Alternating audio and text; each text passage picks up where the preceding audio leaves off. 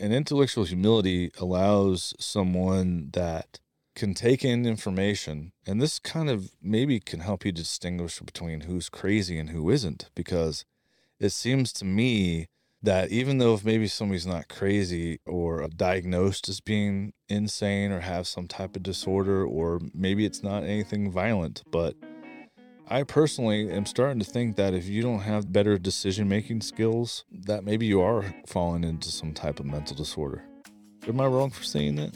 We at the Collective Perspective podcast have set out on a mission to understand some of the most impactful and controversial trends and topics in our lives today. Hi, I'm Jeff. I'm Travis. I'm DJ. Can we find common ground in the middle in a peaceful manner? Not for political gain, but for real community benefit. We believe so. As veterans and concerned citizens, we are bringing together diverse views and fact-based research to navigate this tough terrain in search of a viable path forward. Only time will tell, but if we listen with open minds and try to understand each other, we just may find a solution. Or two, collectively. That is why we care about what you have to say. If something piques your interest or ruffles your feathers or tickles your fancy or whatever else you'd like, leave us an audio message at podinbox.com/Collective Perspective Podcast, all one word, or directly on our show page at mtsjax.fm/Collective Perspective Podcast. You'll have to log in, but that won't cost much more than your time. We'll be discussing your messages on the show, whether you give us a high five or say, hey, you better do some fact checking, fool. As long as it's positive and it's your perspective, we'll possibly give you some airtime. But remember, it needs to be family friendly and not defamatory in nature. Hey everybody, this is Collective Perspective Podcast, and we're here in sunny Jacksonville, Florida, talking with you Collectively. from the Main Street Suite at Mixed Theory Studios. Collectively.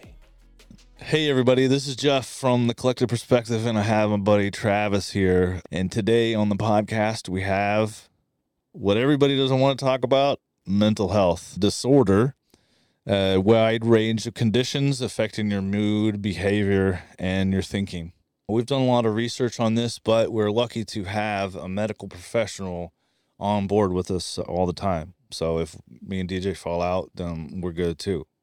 We got some emergency care right here. But the most common types of disorders affecting mental health are clinical depression, which is a disorder that's characterized by persistently depressed mood and loss of interest in activities. And I think all of us kind of go through bits of depression through different parts of our lives and different things that are happening. And I definitely know that, dealing and coping with loved ones dying, especially during the pandemic or any time, definitely creates some type of depression.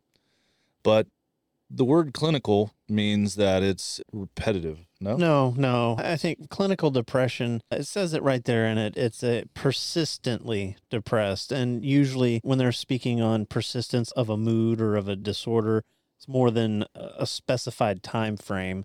Generally speaking, it's more than 6 months, but it could be anything more than 3 months for that to be diagnosed as their mental health issue. Like you said, everyone goes through mental health depression with the loss of a loved one, or with struggling in their life, or just having a bad day at work. There's ups and downs in everyone's life. Going back to the list of common types, finish the list as clinical depression and anxiety are probably the top common two, but we'll discuss many more. Bipolar disorder, dementia, which includes Alzheimer's. And that's getting bigger. Alzheimer's is a pretty frequent diagnosis these days. There's also attention deficit and hyperactivity disorder, schizophrenia, obsessive compulsive disorder, autism, and PTSD. Now, Travis, I have a question for you. How could mental health be detected? How does it normally? Because I think most people that have mental issues don't know it themselves. That is true. Many times family members can pick up on the cues, but they don't know what to do with them. You have a family member that is generally outgoing and is very active, and they do a lot of activities. They're interacting with the family a lot, and then they kind of shut down. They're not talking as much as they used to. They don't find joy in the activities that they used to do. This is more talking towards depression. You can see it a lot in their body language. Yes, you can see it there. More often than not, though, when it comes to mental health, a mental health professional is the one that actually has to diagnose it. Family and friends, they can see the symptoms or the signs, if What you are will. those early signs? Losing interest in food, or on the other end, eating more, because people kind of will stress eat, or they'll eat to make themselves feel better. Those are some of the coping mechanisms that some people develop to make themselves feel better, is eating more or just shutting down, being in a dark room watching whatever movie or listening to goth metal. Or Morrissey? Morrissey works. Anything sad and depressing, like Girlfriend in a Coma. Yeah, that sounds pretty depressing. Yeah.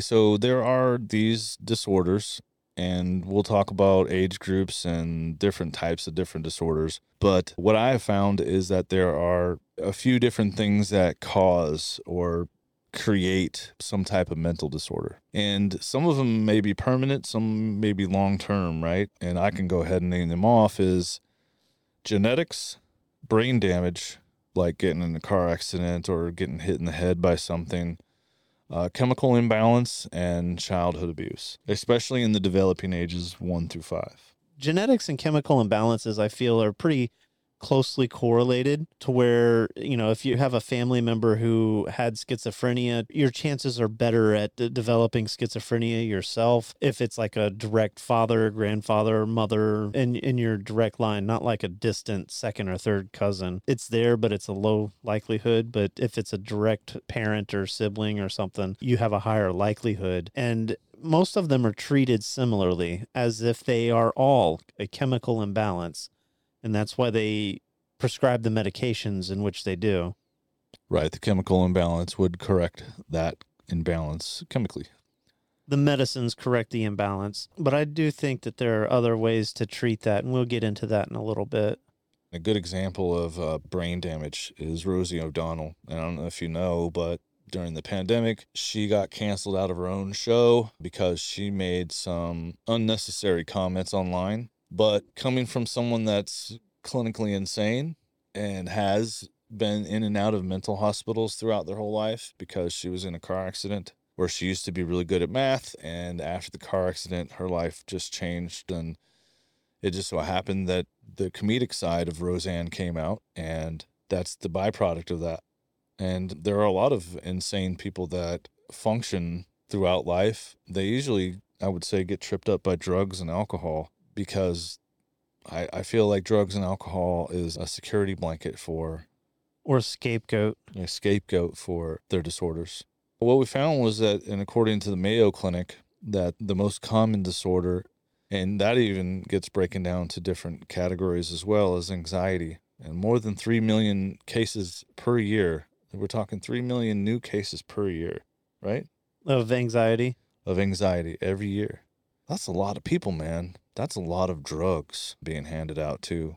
But I think, people go through depression and anxiety naturally in life, and it's about how you can cope with it. I'm sure there's anxious points, and even providing medical care, that you get anxious, right, Travis? Yes. When I'm getting ready to go do a live show, there is a bit of anxiety, even though, I have 20 years of experience in doing what I'm doing. Travis has 20 years of experience in doing what he's doing. But I guess in a way, kind of PTSD moment in our head where we kind of doubt ourselves. Is that not true? And that's kind of where anxiety is living, is doubt. Anxiety is a type of distress that is manifest with negative coping mechanisms. So there's two types of stress that we go through. There's distress and eustress. One is bad and one is good. Eustress is that euphoric feeling, if you think of it that way, and distress would be more of anxiety and inducing feelings. You know what else I do? I undress. Daily.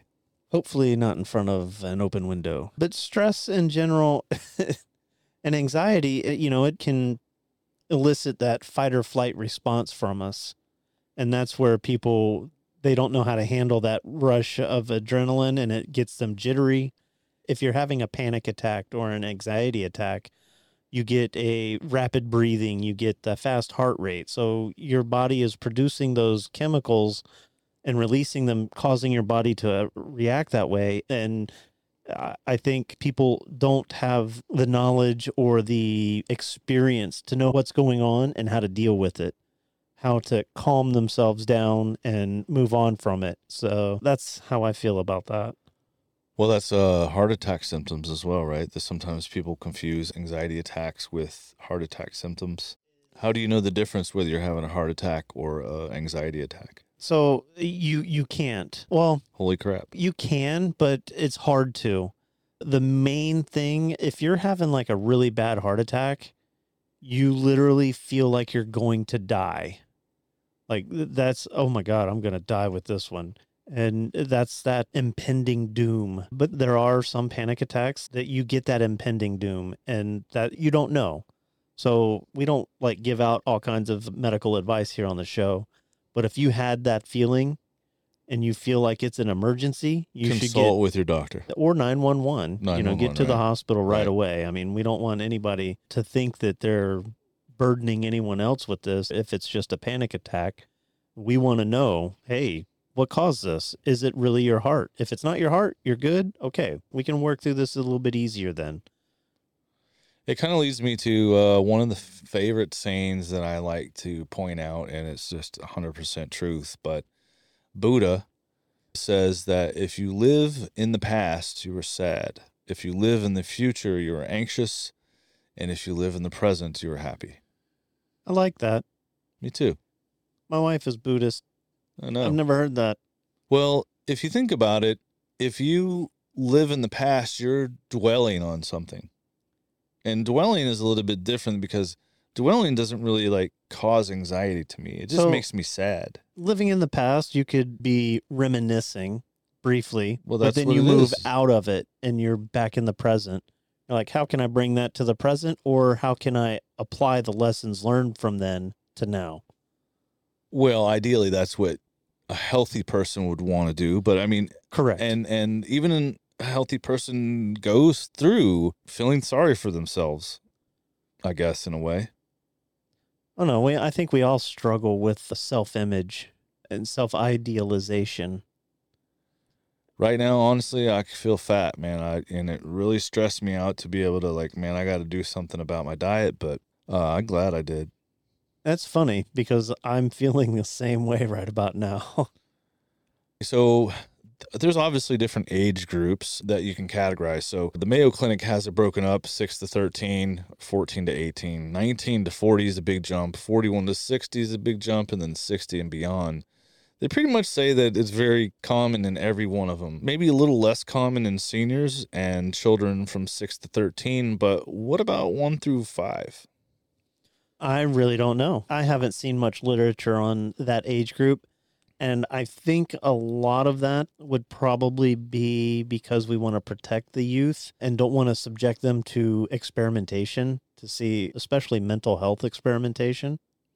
Well, I know, for example, my son has a speech delay, which isn't, a mental disorder. My son had the same thing. He was able to go to VPK basically 2 years in a row before starting kindergarten. In November, they're like, yeah, he's good to go on kindergarten skills. And I was so proud of him. But the reason I mention it is because he had kids in his class that were there because of behavioral issues under the age of 6. And that could be, ADHD, early signs of whatever disorder. But a lot of it's just like the kid is really aggressive. Or is that bad parenting? I think that's bad parenting. Spare the rod, spoil the child. I think that... So then they come up with some type of mental disorder because they have insurance or something? Possibly. Who benefits from diagnosing a kid with ADHD? Kids are hyper. Kids run. Anybody that sells medicine. That's correct. And anybody who profits on the diagnosis of that. But that's me being cynical about medicine. You're being the alt-right right now. No, I'm just kidding.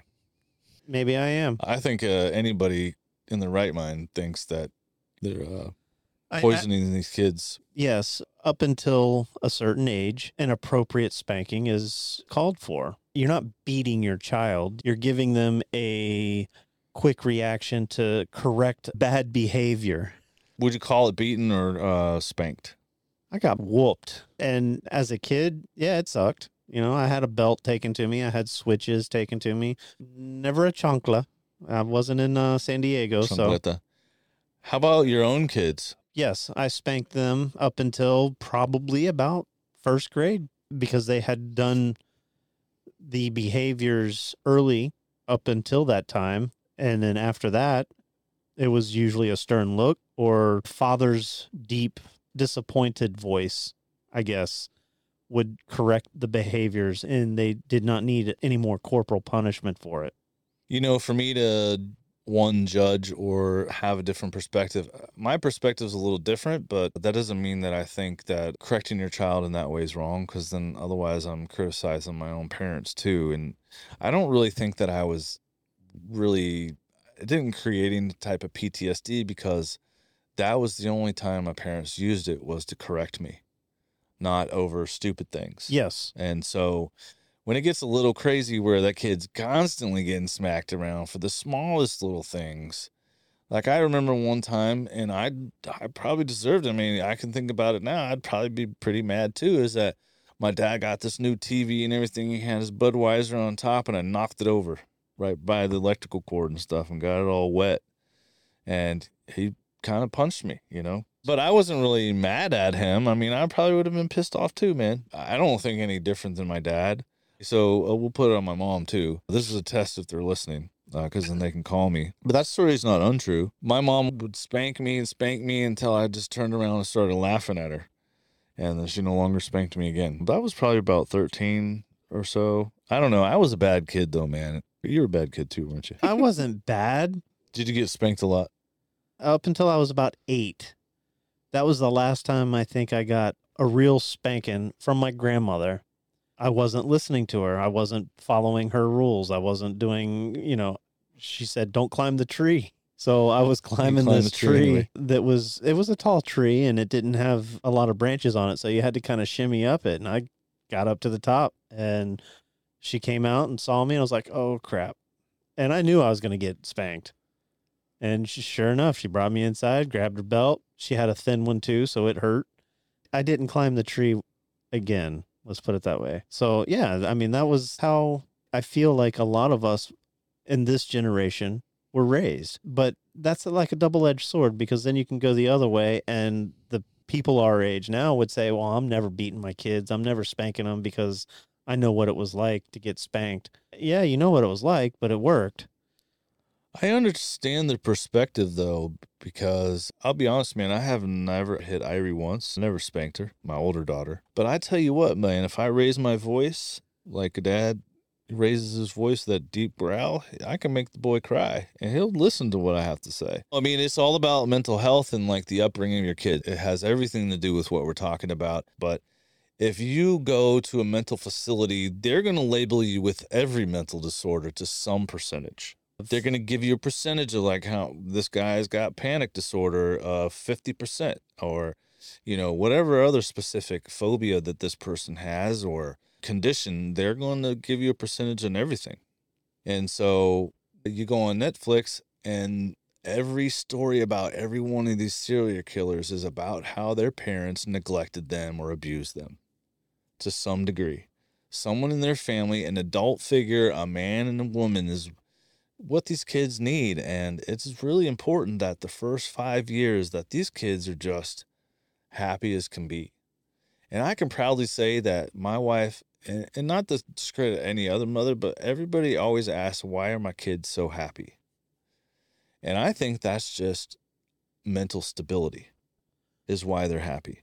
Yeah, in their formative years, absolutely. I think you're right. I think a lot of that has to do with, as you said, you and your wife. It's both of you together. It's me and my wife and my kids. Right. They're happy. They do well in school. They're well adjusted. They have a lot of people like them. They don't get into trouble. I think that having that duality in the head of the household with the mother and the father there really does play a big role in helping kids be more stable and develop their morals and their right and wrong compass from that early age. And when it's a single family, not saying that single parents can't do it, it's a lot harder for them to do it. Right. To go back to depression and anxiety, why is it that people will seek second opinions on medical procedures and not on their own elected officials? Confirmation bias. I think that's a good segue into what I think Travis will have the most enjoyment in tonight of talking about, and that is the government's role in COVID and the mental welfare of our country. They have college courses on it. It's called political science, and they perform experiments just like any other scientist would. And this whole pandemic was a live experiment, if you will, on what the government can and can't do to an individual based on, especially in America, with our Constitution that protects the largest minority on the planet, the individual. Individual rights is what our Constitution solidifies. And the government doing mandates or making laws without reading the bills, those were experiments to see what they can get away with, how much they can limit people. That is my opinion. We were told we had to get a medical treatment or we couldn't work. We had to get a medical treatment or we couldn't go to a restaurant or to the bar or to the gym. And that goes against self-autonomy, liberty of the individual. And that was probably one of the biggest experiments that the government has done in front of everybody. And I think that news and the White House, whoever was in office, was playing up to it, and they were trying to see what they could do or trying to prevent other people from making it work. The pandemic really changed a lot of things. It affected the kids even more, I think, because of the lack of personal communication. It was all online. It was all Zoom, social media, telephone, text, chat, whatever it was. Internet addiction, device addiction, those are also mental well-being hindrances. The internet and social media, you get certain feelings when you're using them, and you feel good when someone likes your post, or you want to respond when someone comments on it, and you feel a certain way, good or bad. And I think with the internet being as anonymous as it is, and there's no face to a name, or it's a pen name or a ghost name or whatever you want to call it, and people will say mean things and hurtful things to people, but they wouldn't necessarily say that to their face. And what did we do during the pandemic? We were on Zoom calls. We were blacked out screens on Zoom calls because nobody had the camera pointing at them. And even when we were in person, we were told to wear a mask, blocking our face. A very important part in nonverbal communication are our expressions. So we were not able to see how people were reacting to what we were saying. So it isolated us even more. What did you think it did to people, though? Did it make them depressed, anxious, suicidal? Gosh, I hope not suicidal, but I'm pretty sure it made a lot of people depressed because of the lack of interaction. They were basically forced to talk to people on social media, and the outburst of social media definitely increased. I think this is a good portion of where we can start talking about intellectual humility and kind of how that plays into whether you're willing to accept information that's put in front of you and changing your perspective, or believing whatever the media puts out there and you're gullible. I saw it on Washington Post. It must be true. I saw it on Facebook. It must be true. That doesn't mean that it's true. And intellectual humility allows someone that can take in information, and this kind of maybe can help you distinguish between who's crazy and who isn't, because it seems to me that even though if maybe somebody's not crazy or diagnosed as being insane or have some type of disorder, or maybe it's not anything violent, but I personally am starting to think that if you don't have better decision-making skills, that maybe you are falling into some type of mental disorder. Am I wrong for saying that? So that's the funny thing about being crazy. You don't know you're crazy. You know what I like to say? You know why stupid people are so happy? Because they don't know any better. I like to think that I'm not crazy, and if somebody told me that I was, I would need to be convinced at some point, but I don't know, man. I mean, I guess it could happen to the best of us. I mean, there's people that just switch like that, right? Sometimes. Yeah. And let's face it, there's people that probably shouldn't have kids, and people that do have kids that probably shouldn't have kids. There are some extreme views that I guess I have. You know, for example, I feel an eye for an eye. Some people may argue with this. I don't know. I'm kind of on the fence about it really too, because I think there is forgiveness. But if you go out and you obviously kill all of these people, you deserve to die. You should die, and that faith too. But the punishment for some people is, no, let's put them in prison and have them sit there and rot for the next 30 years. Not rot, because when they're in prison, they get 3 hots in a cot. Okay, is that some prison term? I don't know. 3 meals a day and a bed to sleep on. Let me make this clear, though. I didn't mean to say that everybody in jail or prison is got a mental disorder, because a lot of it is they just made the wrong decision. So in order for us to acquire more intellectual humility, we all, even the smartest among us, need to better appreciate our cognitive blind spots. Our minds are more imperfect and imprecise than we'd like to admit. This even goes down to they're talking in some articles where they're telling psychologists to use intellectual humility for maybe experiments or trials that have been tried in psychological scenarios before. Again, I would think that some of the ways that they did these psychological experiments in the 1920s are probably not very humane. But intellectual humility would challenge them to run their own and find their own information. Even when we overcome the immense challenge and figures out of errors, we need to remember that we won't necessarily be punished for saying I was wrong. And we need to be braver for saying that. We need a culture that celebrates those words. We will never achieve perfect intellectual humility, so we need to choose our convictions thoughtfully. You know, people that even suffer from PTSD, anxiety, and depression, those aren't chemical imbalances, right? That's not a chemical imbalance, anxiety and depression. I think that eating the right foods can stabilize those chemicals, those imbalances that you have. Many times it's like a zinc or a magnesium or a calcium or something in your diet that you're lacking that causes muscle cramps. Well, those same things can cause brain and mental health imbalances as well.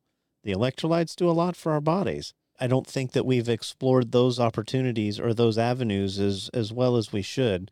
A lot of people do. And, you know, a dietitian will tell you, oh, yeah, I can make you feel better if you just follow this diet plan. And they're probably right. But people look at that as kind of a quack science. We're not giving them drugs. Or people aren't profiting off of it, so it can't be helpful. The food industry does. McDonald's. Not healthy. More like Whole Foods. What I was trying to get to with intellectual humility is that a mental disorder treated by a mental technique versus drugs. Intellectual humility it's been around for a little while and it's been studied for some time. But yeah, I think you're right, though, teaching people how to be aware of their situation. I'm a big proponent of telling my kids that, you know, what's your situational awareness? What's going on around you? Look around at everything else and then make an informed decision. But intellectual humility, I think, similar in that you have to look at the evidence on both sides and not be blinded by your own biases. And it's a practice. It is a chore. It is something that you have to work on to understand how to do effectively. Opening your mind. You might not always change your mind. You might not need to. We're going to finish up on the topic here. Mental health is a big topic. There's lots to discuss about, a lot of different perspectives from medical personnel to people that are suffering from mental disorders to people that have PTSD because they were stuck in human trafficking. You know, any of those type of traumatic scenarios in your life are just so daunting on the brain. And I just want to say that if you're going through that and you're feeling that you are suicidal in any way, there's a national suicide prevention hotline, 1-800-273-TALK. or 1-800-273-8255. And press 1 will reach you to the Veterans Crisis Hotline. This topic leaves up a lot of open stuff because I really feel that mental health ties into all of the topics that we've talked about. Obviously, our mentality is who we are and how we correspond with people and how we live our lives. But also these people that have gone through these traumatic things, or maybe they have a crazy quirk because they were treated this way for so long. It's a disability that's not seen. It's not a physical disability. It's a different kind of disability, and it's no less important than the ones that we treat mostly in medicine, like cancer or a broken bone or an illness, a physical illness. Mental illness and mental health is something that affects everyone. And let's face it, there are pharmaceutical companies out there that are taking advantage of people and give them diarrhea instead of schizophrenia. Or constipation. The heavy metals will constipate you, and that's a treatment for schizophrenia. The side effects of some of the medicines are the patient or the person will feel that the side effects just aren't worth going through to treat their condition, so they leave it untreated. So if you have something untreated, talk to your provider, talk to your healthcare professional, because there may be other ways to treat it without getting the side effects of the medicines. But that's something that is very personal and specific to each person who has an illness or feels that they need to speak with someone. You've been listening to the Collective Perspective Podcast, a mature show with the intention of making a difference in society. This is the Collective Perspective Podcast. In the month of June, we are doing the race cards by 90forward.org. And we're looking for some donations. If you can donate to us, you can go to buymeacoffee.com. If you would like to be so kind to support our cause, we are internally funded and would be forever grateful. In the month of June, we are celebrating the bicentennial of Jacksonville, Florida. Jacksonville, Florida has many things going on, and one of the great organizations that are part of our city is 90forward. 90forward.org is an organization that has race cards, and their whole premise is to ignite 200 conversations about race. Kind of the same premise that our podcast is on, and how we're just trying to get people to talk about things that nobody else wants to talk about. Right, media? So most importantly, if you listen to this podcast and you're just wondering about mental health and mental stability, and you have that problem again, reach out to us, reach out to Suicide Hotline, reach out to a loved one, let them know that you're troubled, and we're out of here. Peace. You've been listening to the Collective Perspective Podcast, a mature show with the intention of making a difference in society. So take a ride with us. Join us at the Collective Perspective Podcast, where your personal truths get a little power wash. Like what you heard? Subscribe to the Collective Perspective Podcast whenever you listen to your podcasts. You can also show support for our mission by going to buymeacoffee.com/collectivepod and donating whatever you feel inspired to. We appreciate any help keeping the lights on to bring you thoughtful and research content as part of this show. Visit the Collective Perspective Podcast show page on mtsjax.fm, Jacksonville's new music and multimedia network sponsored by Mixed Theory Studios. You can find the transcripts of this episode along with the show notes, material references, links you heard about, and more.